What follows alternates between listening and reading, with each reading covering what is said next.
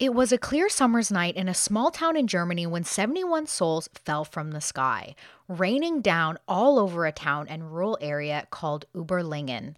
Nobody survived.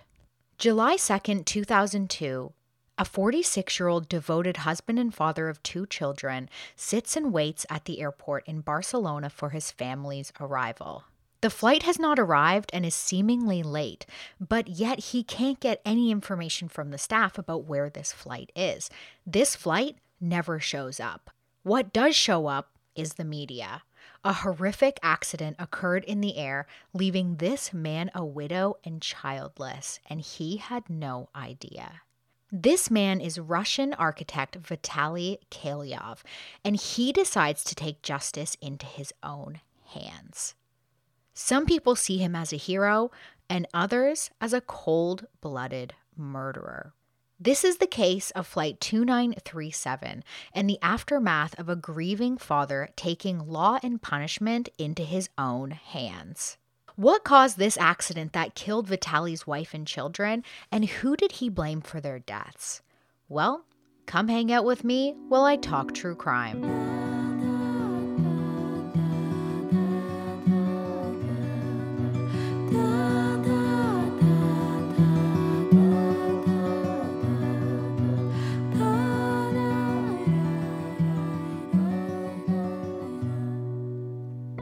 Hello and welcome to Hell No, a true crime podcast with your host, Lauren Lucio.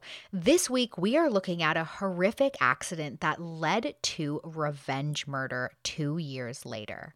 Let's start at the beginning. July 1st, 2002, at 10:48 p.m., a passenger aircraft from Moscow, Russia departed with 60 passengers and 9 crew heading to Barcelona, Spain. This was a last-minute flight chartered specifically for 45 passengers. These 45 passengers were all school children going on a trip. The children had missed their first flight due to an error, but they were rescheduled to be on this flight, Flight 2937. Also on this flight was Vitaly's wife, Svetlana, and his 2 children, 10-year-old Konstantin and 4-year-old Diana. Svetlana and her 2 children were also offered this last-minute charter, as the flight they were supposed to be on had sold out. I'm not sure if they were bumped from that flight or if they were on, it was a standby situation, but when Svetlana got a call asking if she wanted to get on this last-minute flight, she and her children rushed to the airport to catch it. Vitaly was flying them out to Spain to meet up with him as he wanted to treat his family to a vacation. He had been working in Spain for the last 2 years, and the contract of his job, it was ending. So before leaving Spain, he wanted to take his kids to the museums in Barcelona, and he wanted to show his son things like the dinosaur exhibits because his son loved dinosaurs. Although he had been working in Spain those last 2 years, he did fly home on some weekends and for holidays. Vitaly, he would spend hours on the phone while he was away living in Barcelona, talking to his daughter Diana in Moscow. Even though when he left, she was only 2 years old, but she learned how to call him. She memorized his phone number and would call him all the time. And Vitaly, he had all the time in the world for his children.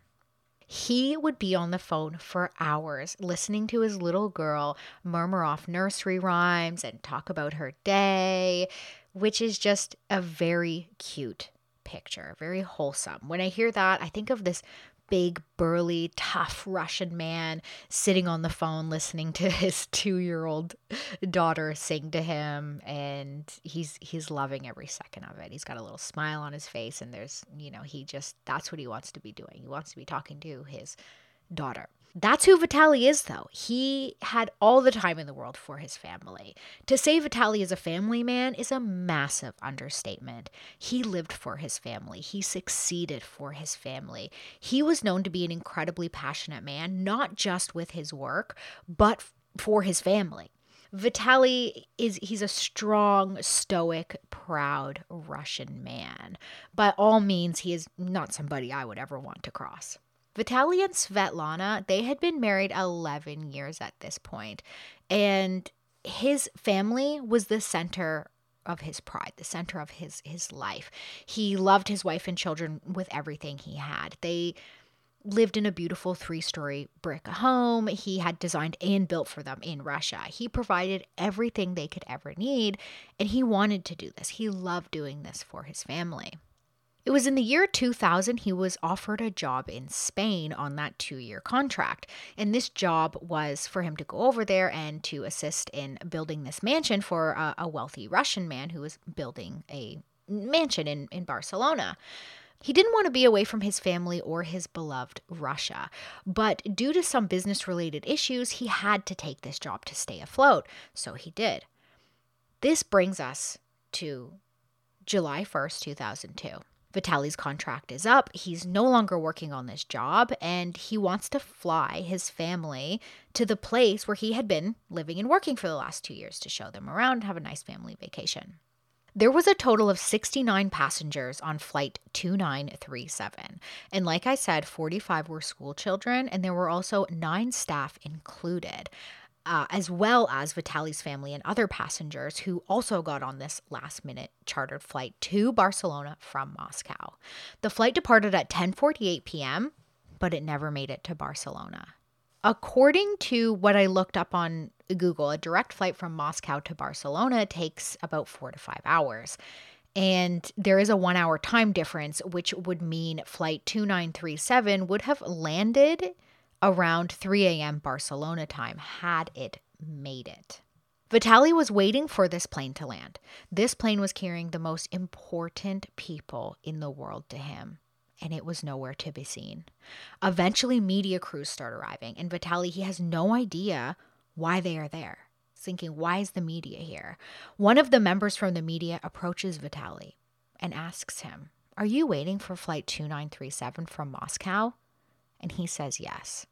What the reporter does next is completely heartless and cold. The reporter has a cameraman filming and says something about condolences. Vitaly has no idea what's going on. He has no idea there has been an accident, and this is how he is slowly figuring this out. He asked the reporter, "What are you talking about? Like, why are you giving me condolences?" The reporter then tells Vitaly, "Well, there has been a mid-air collision, and the planes went down over Germany." Vitaly, he denies this reporter's news. He doesn't trust them. He won't believe that this is real. He won't believe that the plane his family was on is not going to arrive and that it's crashed somewhere. He thinks that that can't be, that maybe the media is blowing it out of proportion, or they're making a story of something small that happened. Maybe the plane had to have an emergency landing. He didn't know, but he wasn't about to believe that his family was dead. Vitaly eventually learns the location of this plane crash and where these planes landed. So he jumps on the next plane to Zurich, Switzerland. And from there, he drives 2 hours to Germany to the town of Überlingen. And he wants to assess this scene for himself. He makes it there very quickly. And so where this plane went down, it was right on the border of Germany and Switzerland. And he did not waste a single second to get there. So he flies into Zurich in Switzerland, drives down to Überlingen in Germany. And when he gets there, all of a sudden, everything is real. What he sees would have been horrifying. 2 mangled giant aircrafts had came crashing to the ground, and the evidence was scattered everywhere. The smell of jet fuel and twisted metal was all around him. The closer he got, he's getting closer. He's seeing shrapnel from these planes all over the ground. He's smelling this smell of definitely something wrong has happened.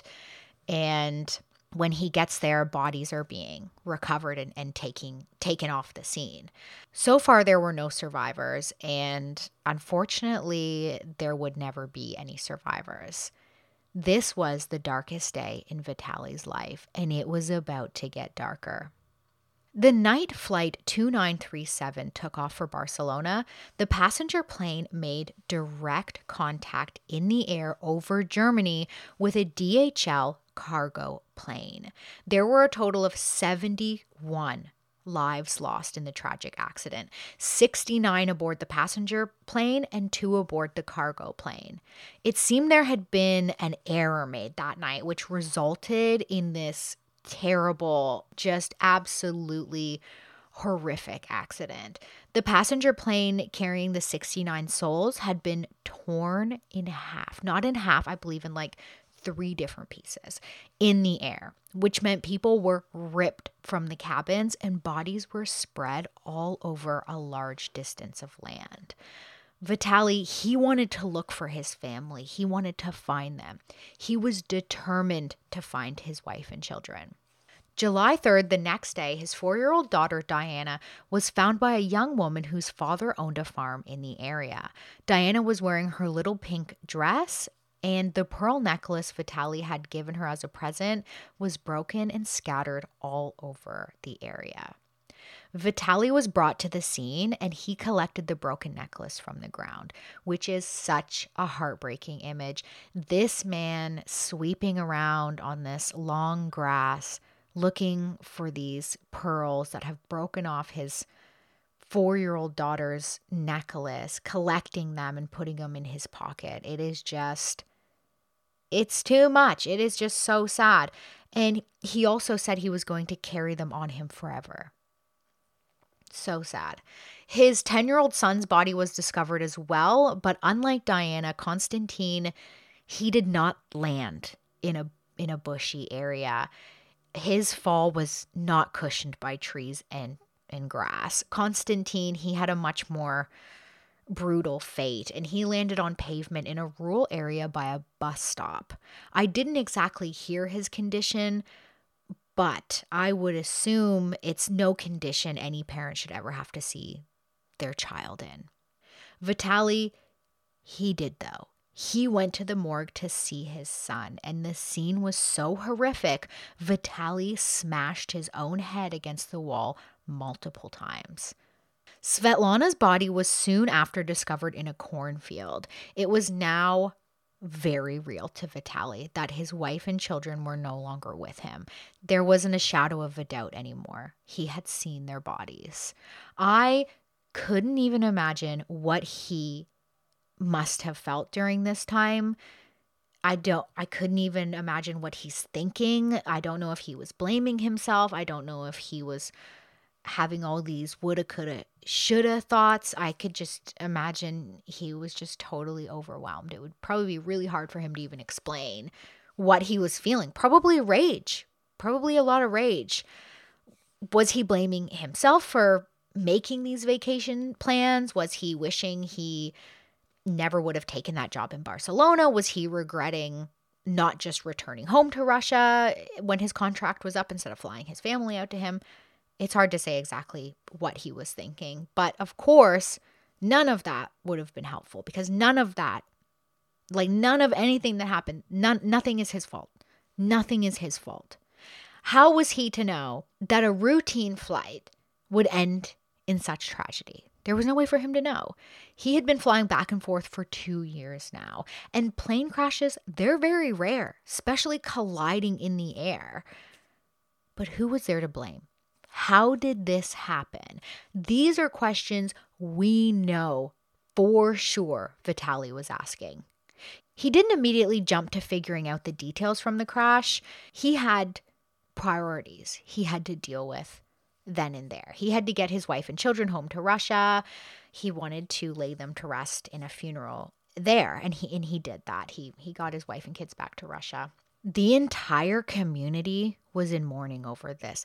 This had hurt everybody so much. This was massive in Russia. This had affected so many people. The grave for Svetlana, Konstantin, and Diana, it was a large family plot, which allowed them to be buried together. There's a massive headstone with a gorgeous family photo, including his wife and children. And they're smiling, and it's a beautiful photo, massive headstone. And the top of this grave, it looks like polished concrete. It's one of the nicest graves I think I've ever seen. Beautiful. I don't think it's not just a grave. It looks like a memorial as well, like a very long-lasting, beautiful, amazing memorial. So Vitaly, he would spend a lot of time there over the next year, even spending nights at it. Thinking about Vitaly sleeping beside his wife and children's grave, that is just another haunting image in this case. It's so incredibly sad. Let's just talk about the plane crash for a moment here. There were a lot of families needing answers. So many families were affected by this accident. And plane crashes, as you can imagine, they don't just go uninvestigated. They need to figure out exactly what went wrong. Especially this one, where two planes collided at 36,000 feet in a relatively quiet airspace time. Something very negligent happened here. The question was, who fell asleep at the wheel? Was it the pilots? Was it weather conditions? Was it traffic controllers? Was it a mixture of a lot of unfortunate errors? Let's find out. A lot of these options were explored, and a lot of them were coming up clean. The pilots of both aircrafts were in perfect shape and health for this journey. There were no drugs or alcohol found in their systems, and there was nothing to suggest anything happened like a stroke or a heart attack. As for the weather, it was checked out, and that night it was clear and easy flying weather. Had nothing to do with the weather, nothing to do with the pilots. So what happened? Since the planes went down in Germany, it was the German Federal Bureau of Aircraft Accident Investigations. What a title. Wow, that's a mouthful. They were looking into this, and something just tells me you can count on them to be very thorough. They just sound very professional, just that job title. When the planes collided in the air, they were under Swiss air navigation. It was a service called Skyguide. Even though the planes went down in Germany, it was very close to Switzerland. So this was right on the border, and it was Switzerland's airspace that they were responsible for. So it was this service provider who was controlling that airspace. Their job is to make sure that this exact situation doesn't happen. But it did. So what happened? Let's hear what Skyguide had to say for themselves. They said, hey, we did nothing wrong here. This was not our fault, and we apologize to nobody. That's essentially what they said. That is not a word for word quote, but that's their attitude. That's what's happening. The investigation team, they needed more proof of this. They couldn't just be like, oh, Skyguide said they had nothing to do with this. I mean, nobody look at them anymore. No, they needed to really look into this, and they did. They investigated. The investigation team, they needed more proof. They need to investigate it. They need to see, did Skyguide have something to do with this? Was there an error on their end? Skyguide is under a full investigation, and they tell them, yeah, we warned the pilot to drop down 1,000 feet to make sure they wouldn't collide. And we thought they did until we saw the bleeps on the screen disappear. Well, there must be more to the story than that. The air controller, he said he tried to radio the passenger plane once the bleeps fell off the screen, but he had no luck hearing anything back. I can imagine that is, first of all, completely true, because we know that the plane did go down. And I could imagine that the silence on the radio would have been absolutely gut-wrenching to that air controller at that time, because he's probably saying, hey, are you okay? What's happened? You've gone off, and it's just radio silence. That would have been just a very haunting silence. The air traffic controller, he would have just been sitting there holding his breath, waiting for a response to see if a fatal accident had been avoided or not.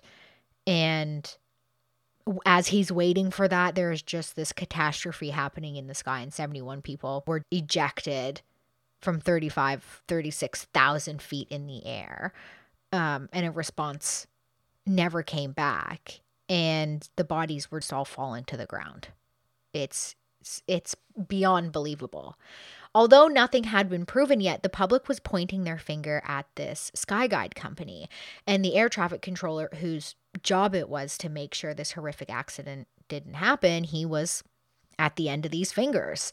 Since there was only one air traffic controller in the control room that night, the public and Vitaly, they wanted his name. This man's name was not released at this time, nor was it ever until his death, 2 years after the accident. In 2003, which is 1 year later, Vitaly, he is dripping in grief. He is wearing all of the stress from the year, all of the sadness from the year on his face. He has just aged so incredibly quickly. He had refused to shave after his wife and kids died, and now his beard was going gray. It was very bushy. It was completely untouched since July 2nd, 2002.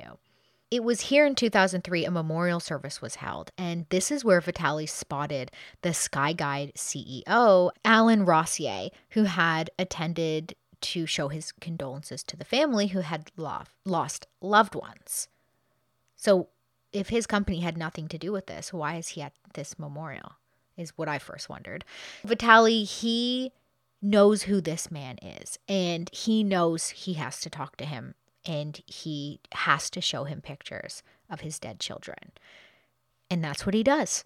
When Vitaly is held back by Alan's bodyguards, because yes, this man brought bodyguards with him, so it's all looking like a lot of guilt here. The guards push Vitaly back from Alan, and Vitaly screams, "You killed my children." Vitaly also expressed how he wanted to talk to the CEO of Skyguide, and Alan, he actually agreed, but not there. He set up a meeting in the Skyguide headquarters so they could talk privately. Vitaly, he wanted vengeance. He wanted justice. He decided that he would feel better, he would sleep better if he personally punished the man responsible for killing his family. I'm not sure if he had totally confirmed this decision in his head at this point, but we do see that later.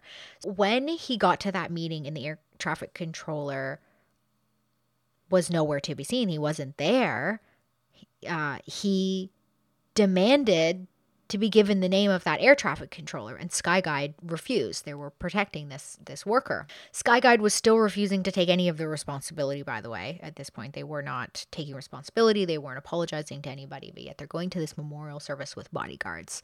So I don't know what's going on there. As far as Skyguide thought, they had nothing to do with this accident.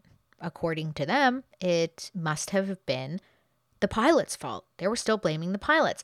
What's strange about that is if Skyguide actually thought they were innocent in all of this, then why did they offer Vitaly money for the death of his wife and kids?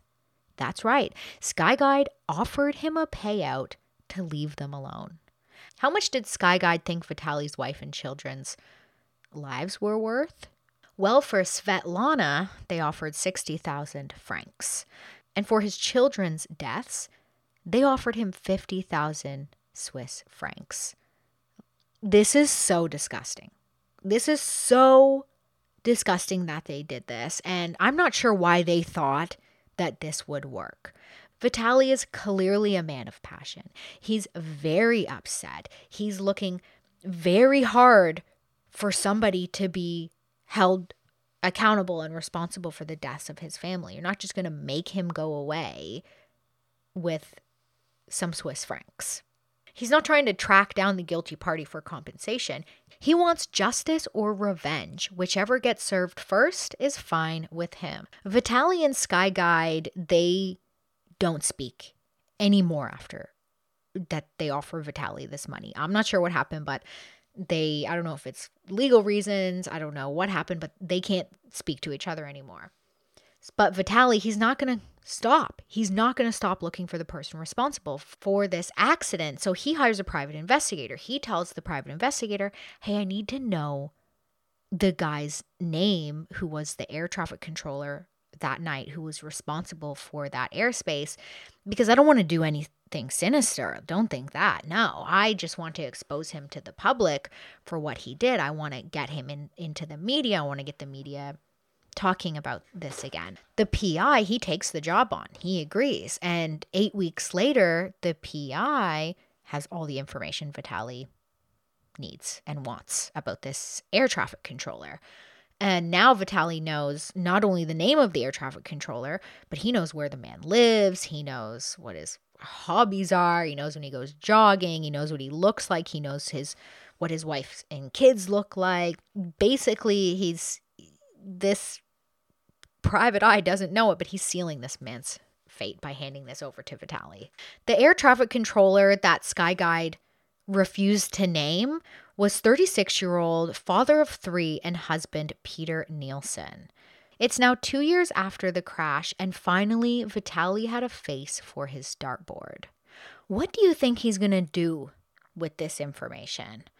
Well, he goes to Switzerland on February 21st in 2014, and he checks into a hotel room near Peter Nielsen's home. Vitaly, he doesn't do anything immediately. He must have been thinking about what his plan was, and then 3 days later, he made up his mind. On February 24th, he walks to the address of Peter Nielsen. A neighbor sees him, and a neighbor comes out and is wondering, who are you? What are you doing here? And when the two, I don't know if they greet each other or what, but they end up coming into contact with each other. And Vitaly, he's got an envelope, and it's got Peter Nielsen's name on it. He holds it up, and the neighbor motions him in the direction of Peter Nielsen's home. Vitaly, he saunters into the yard, sits down, and waits. He's not furious. He's not outraged. He's just sitting there, calmly waiting to meet the man he believes is responsible for his family's demise. Peter Nielsen, he is home. He's home with his wife and his 3 children. And eventually he comes outside to see what this grief-weathered, gray-haired man wants. This man, he has no idea who it is. When Peter says, "Who are you?" Vitaly, he responds with the most terrifying answer I could imagine you could ever hear when you ask somebody that. And Vitaly, he responds, he says, "I am Russia." That's going to be scary. Peter was still confused. That did not answer his question. He probably could have guessed, though, where this was going or what this was about. Vitaly, he had brought with him in that envelope pictures of his children after they had died. You could just imagine these were very unsettling, graphic, hard to look at images. And he wanted to show Peter these. He wanted to show him the weight and the severity of the horrific death that his family endured. Vitaly, he thrusted those images against Peter's body. And Peter, he says to Vitaly, he says, what do you want from me? That is not what Vitaly wanted to hear. He wanted someone to take responsibility and explain to him what exactly happened. And he wasn't getting what he needed. So Vitaly, he told Peter, "You thought you could do this and go unpunished? What would you feel if you saw your children in coffins?" Peter then knocked the photos of Vitaly's dead children to the ground. And this was just too much for Vitaly to handle. And what Vitaly does next it's brutal. Vitaly pulled out a knife and stabbed Peter to death. Witnessing this was Peter's 3 children and his wife, but there was nothing anybody could do. Peter was stabbed 3 times and died within 2 minutes. That knife was discovered near the scene of the crime in a snowbank. Later, Vitaly would say he didn't remember stabbing Peter. He just remembers everything going black, and then he remembers being covered in blood in his hotel room. So he says he doesn't remember doing the stabbing, but he did bring that knife to Peter's house. He did buy that knife when he arrived in Switzerland. Once back at his hotel room, Vitaly, he started drinking and washing himself in vodka. So he starts drinking lots of vodka. He's washing his hands. He's washing this blood off in vodka. And he went to bed. He showered. I think he got rid of the clothes he was wearing. Maybe he threw them out. Not really sure. Maybe he just took them off. He said that night he slept nightmare free. Free of nightmares for the first time since his family died. The day he stabs somebody to death, he sleeps without a single nightmare. When police had arrived at the scene where Peter was stabbed, they arrived just after 6:30 p.m. and Peter had already died. Peter's wife gave the police a description of the man who killed her husband, and it didn't take them long to figure out who it was. The next day, almost 24 hours after the stabbing, police, they find Vitaly in that hotel room. They go to his hotel to arrest him, and he's there. He's there. He's not fleeing. He's just there. And he graciously says to them, "It took you this long?" That's what he said. He's just like, the police show up and they're like, "Hey, you stabbed someone to death." And he's just like, "Oh, well, I can't believe it took you this long to come find me." Vitaly, he could have fled back to Russia. He could have fled to multiple other countries, and he could have been very far away from the scene of the crime, but he didn't. And I'm thinking he didn't flee Switzerland because Vitaly, he is not a coward at all. Yeah, he is definitely not a coward. He would not run from his actions, as he believed what he did was just. Police didn't see it the same as him, and he was arrested. Police wanted a confession, but they didn't get it right away. There was quite a bit of evidence gathered, such as blood evidence and also proof that Vitaly had bought that knife he used to stab Peter with when he first arrived in Switzerland. They weren't lacking evidence, but they wanted this confession. Even though Vitaly says he doesn't remember actually doing the stabbing, he does kind of confess. He essentially said, "Yeah, I probably did kill that guy, but I don't remember doing it." Vitaly was placed in a psychiatric clinic upon his arrest because he was suicidal. He was dealing with a lot of stuff. Basically, he needed to be assessed and he needed to be watched. Could he even be fit to stand trial? That was another question.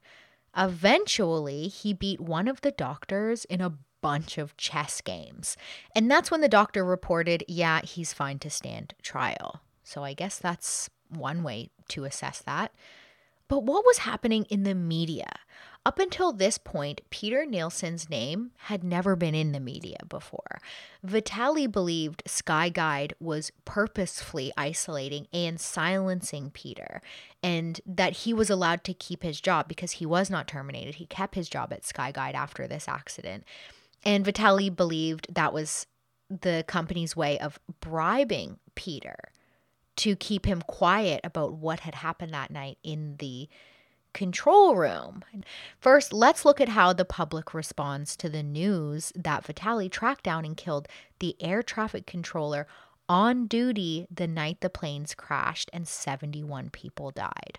Many families were hurt deeply by these deaths. The fact there was a school group on the plane, it just makes this situation all the more horrific. There was a lot of people affected by this. The majority of people, they cheered for Vitaly. They supported what he had done. He was seen as a man serving justice.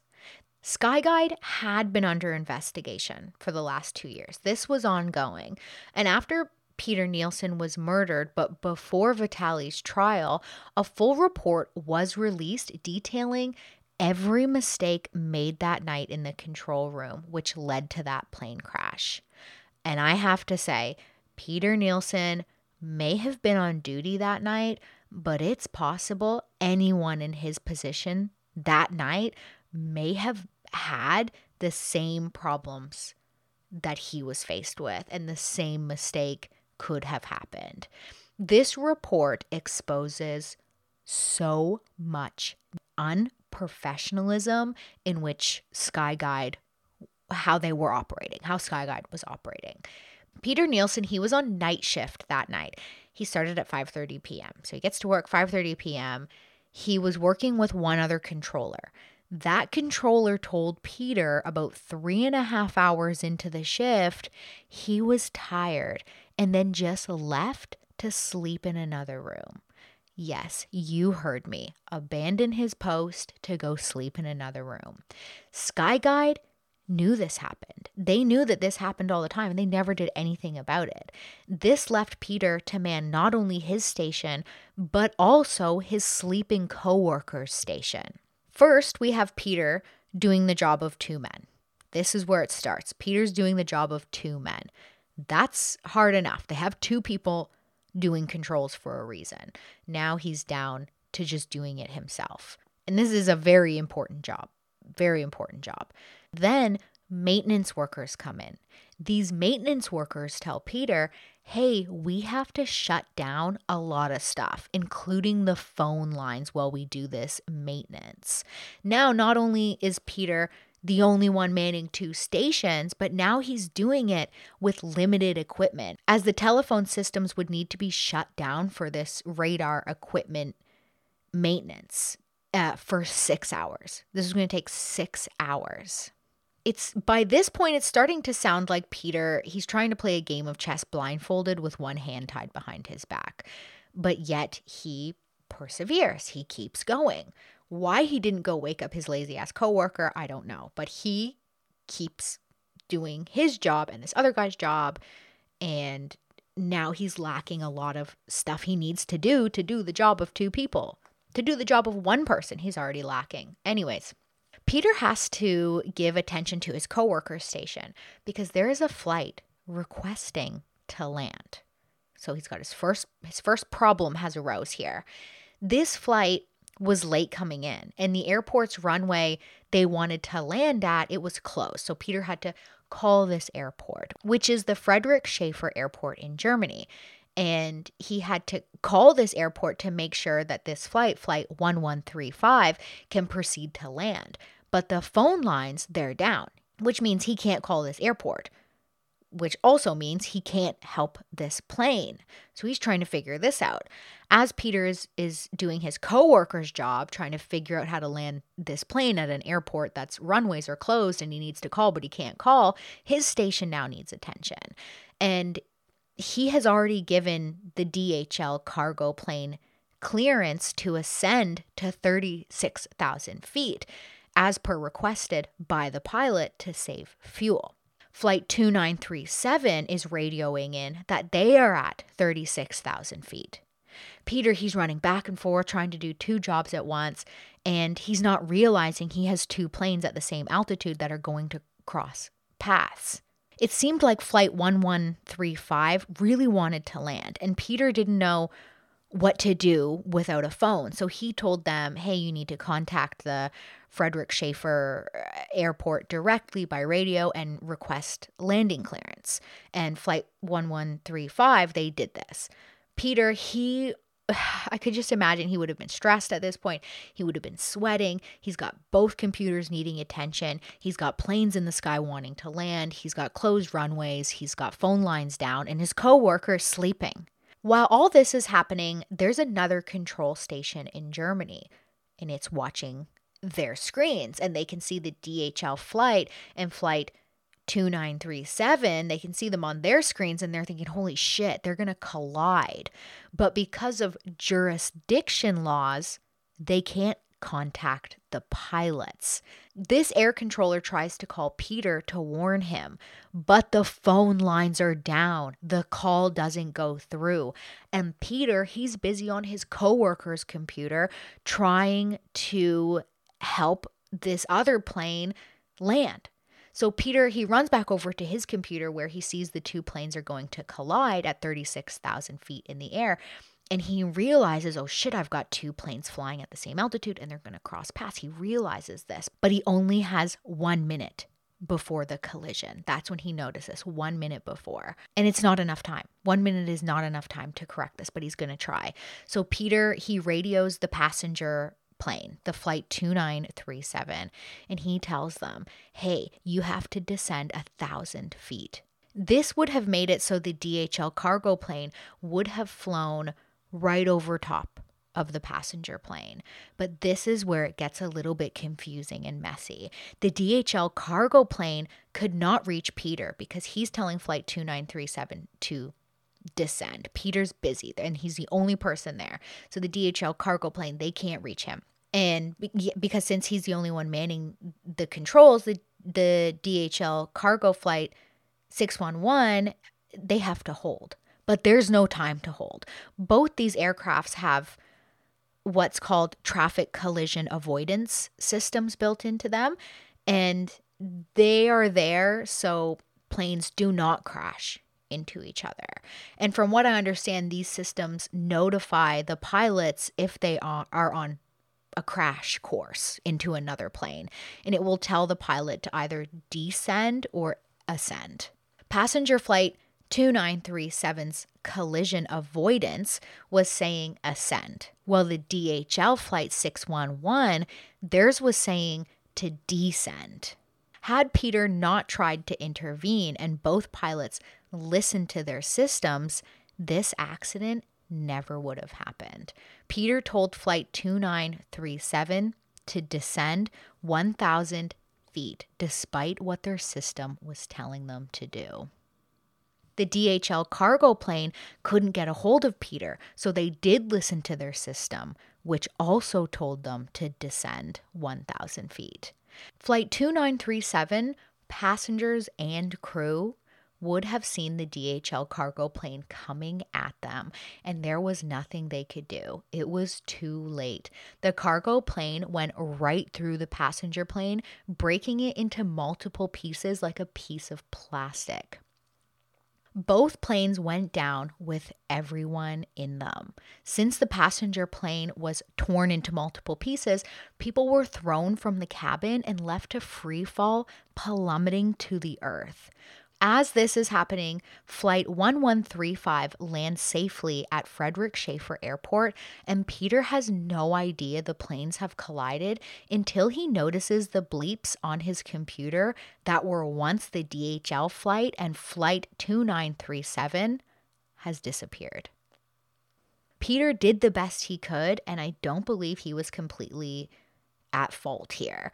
He was fighting a losing battle. There was too much going against him to not have something like this happen either that night or another night. Skyguide allowed unsafe practices unofficially, but they still allowed it. And a lot of people suffered because of this. Peter himself was actually treated for traumatic stress after this incident. This affected him very badly, as you could imagine. So who's responsible then? After this report document is released, Vitaly's trial happens. In 2005, Vitaly was found guilty of premeditated killing. I'm unfamiliar with this charge, but I guess it's kind of like first-degree manslaughter. I'm not really sure. His sentencing, though, doesn't really match something that would be like first-degree manslaughter because he's sentenced to 8 years, but he gets out after 2 years. And some of that time, that 2 years, it was served in a psychiatric institution. And when he did go into the prison system, the inmates cheered and rejoiced at his arrival. To them, he was a hero. In 2006, 71 charges were brought against Skyguide for negligent manslaughter, which included 8 employees who were there that night to oversee the control center. Clearly, they did a really bad job at overseeing because one of their employees was sleeping and the other one was overwhelmed. And this maintenance, this scheduled maintenance, it didn't allow an emergency phone line. It didn't allow Peter to know what equipment would be down, what he could count on, what he couldn't count on. And it just didn't seem like this was well organized. There was a lot of things that Peter needed that were essentially life-saving tools, and he didn't have any of these available. Those overseers, they denied that they did a bad job. And they threw all the blame onto Peter and the sleeping guy. 4 out of 8 of those employees, nothing ever happened to. The other 4, they were found guilty on the negligent manslaughter charge, but their punishment wasn't even a slap on the wrist. Out of those 4 had to pay 150 Swiss francs fine, which isn't much at all, and the other 3 had 1-year suspended sentences. That's it.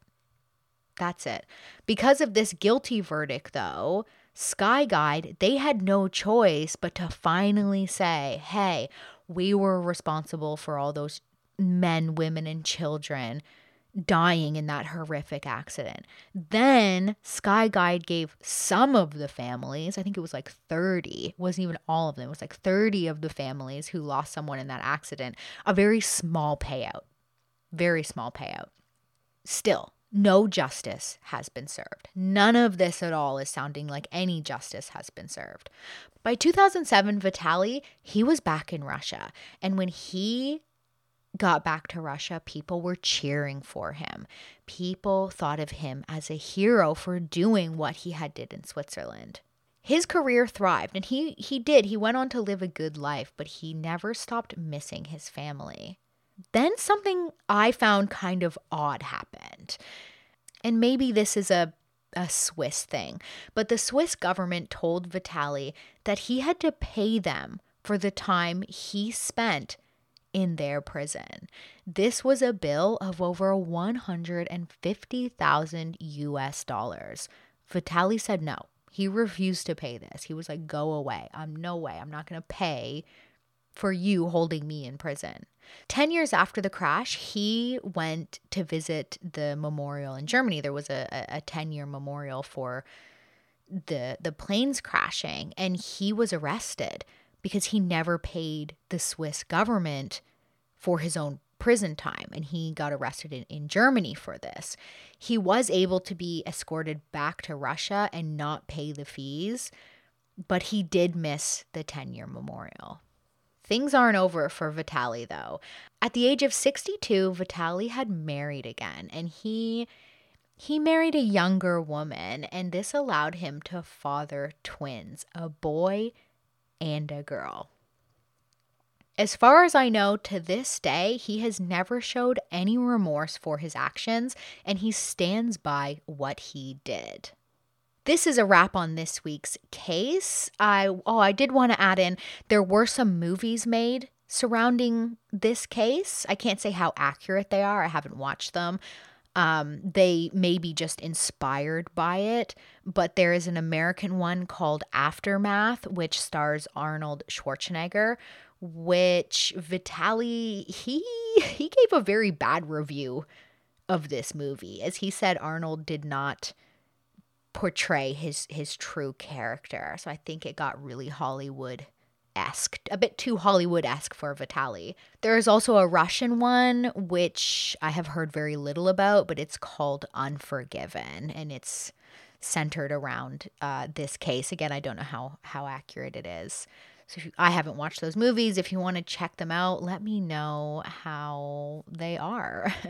Also, please take a moment to rate Hell No. Maybe you're on Spotify or Apple Podcasts. If your podcast allows it, please give me a 5-star rating. I would really appreciate that, and it helps my podcast grow. Also, if you want to follow Hell No on TikTok and Instagram, you can do so at hellno_ a true crime podcast.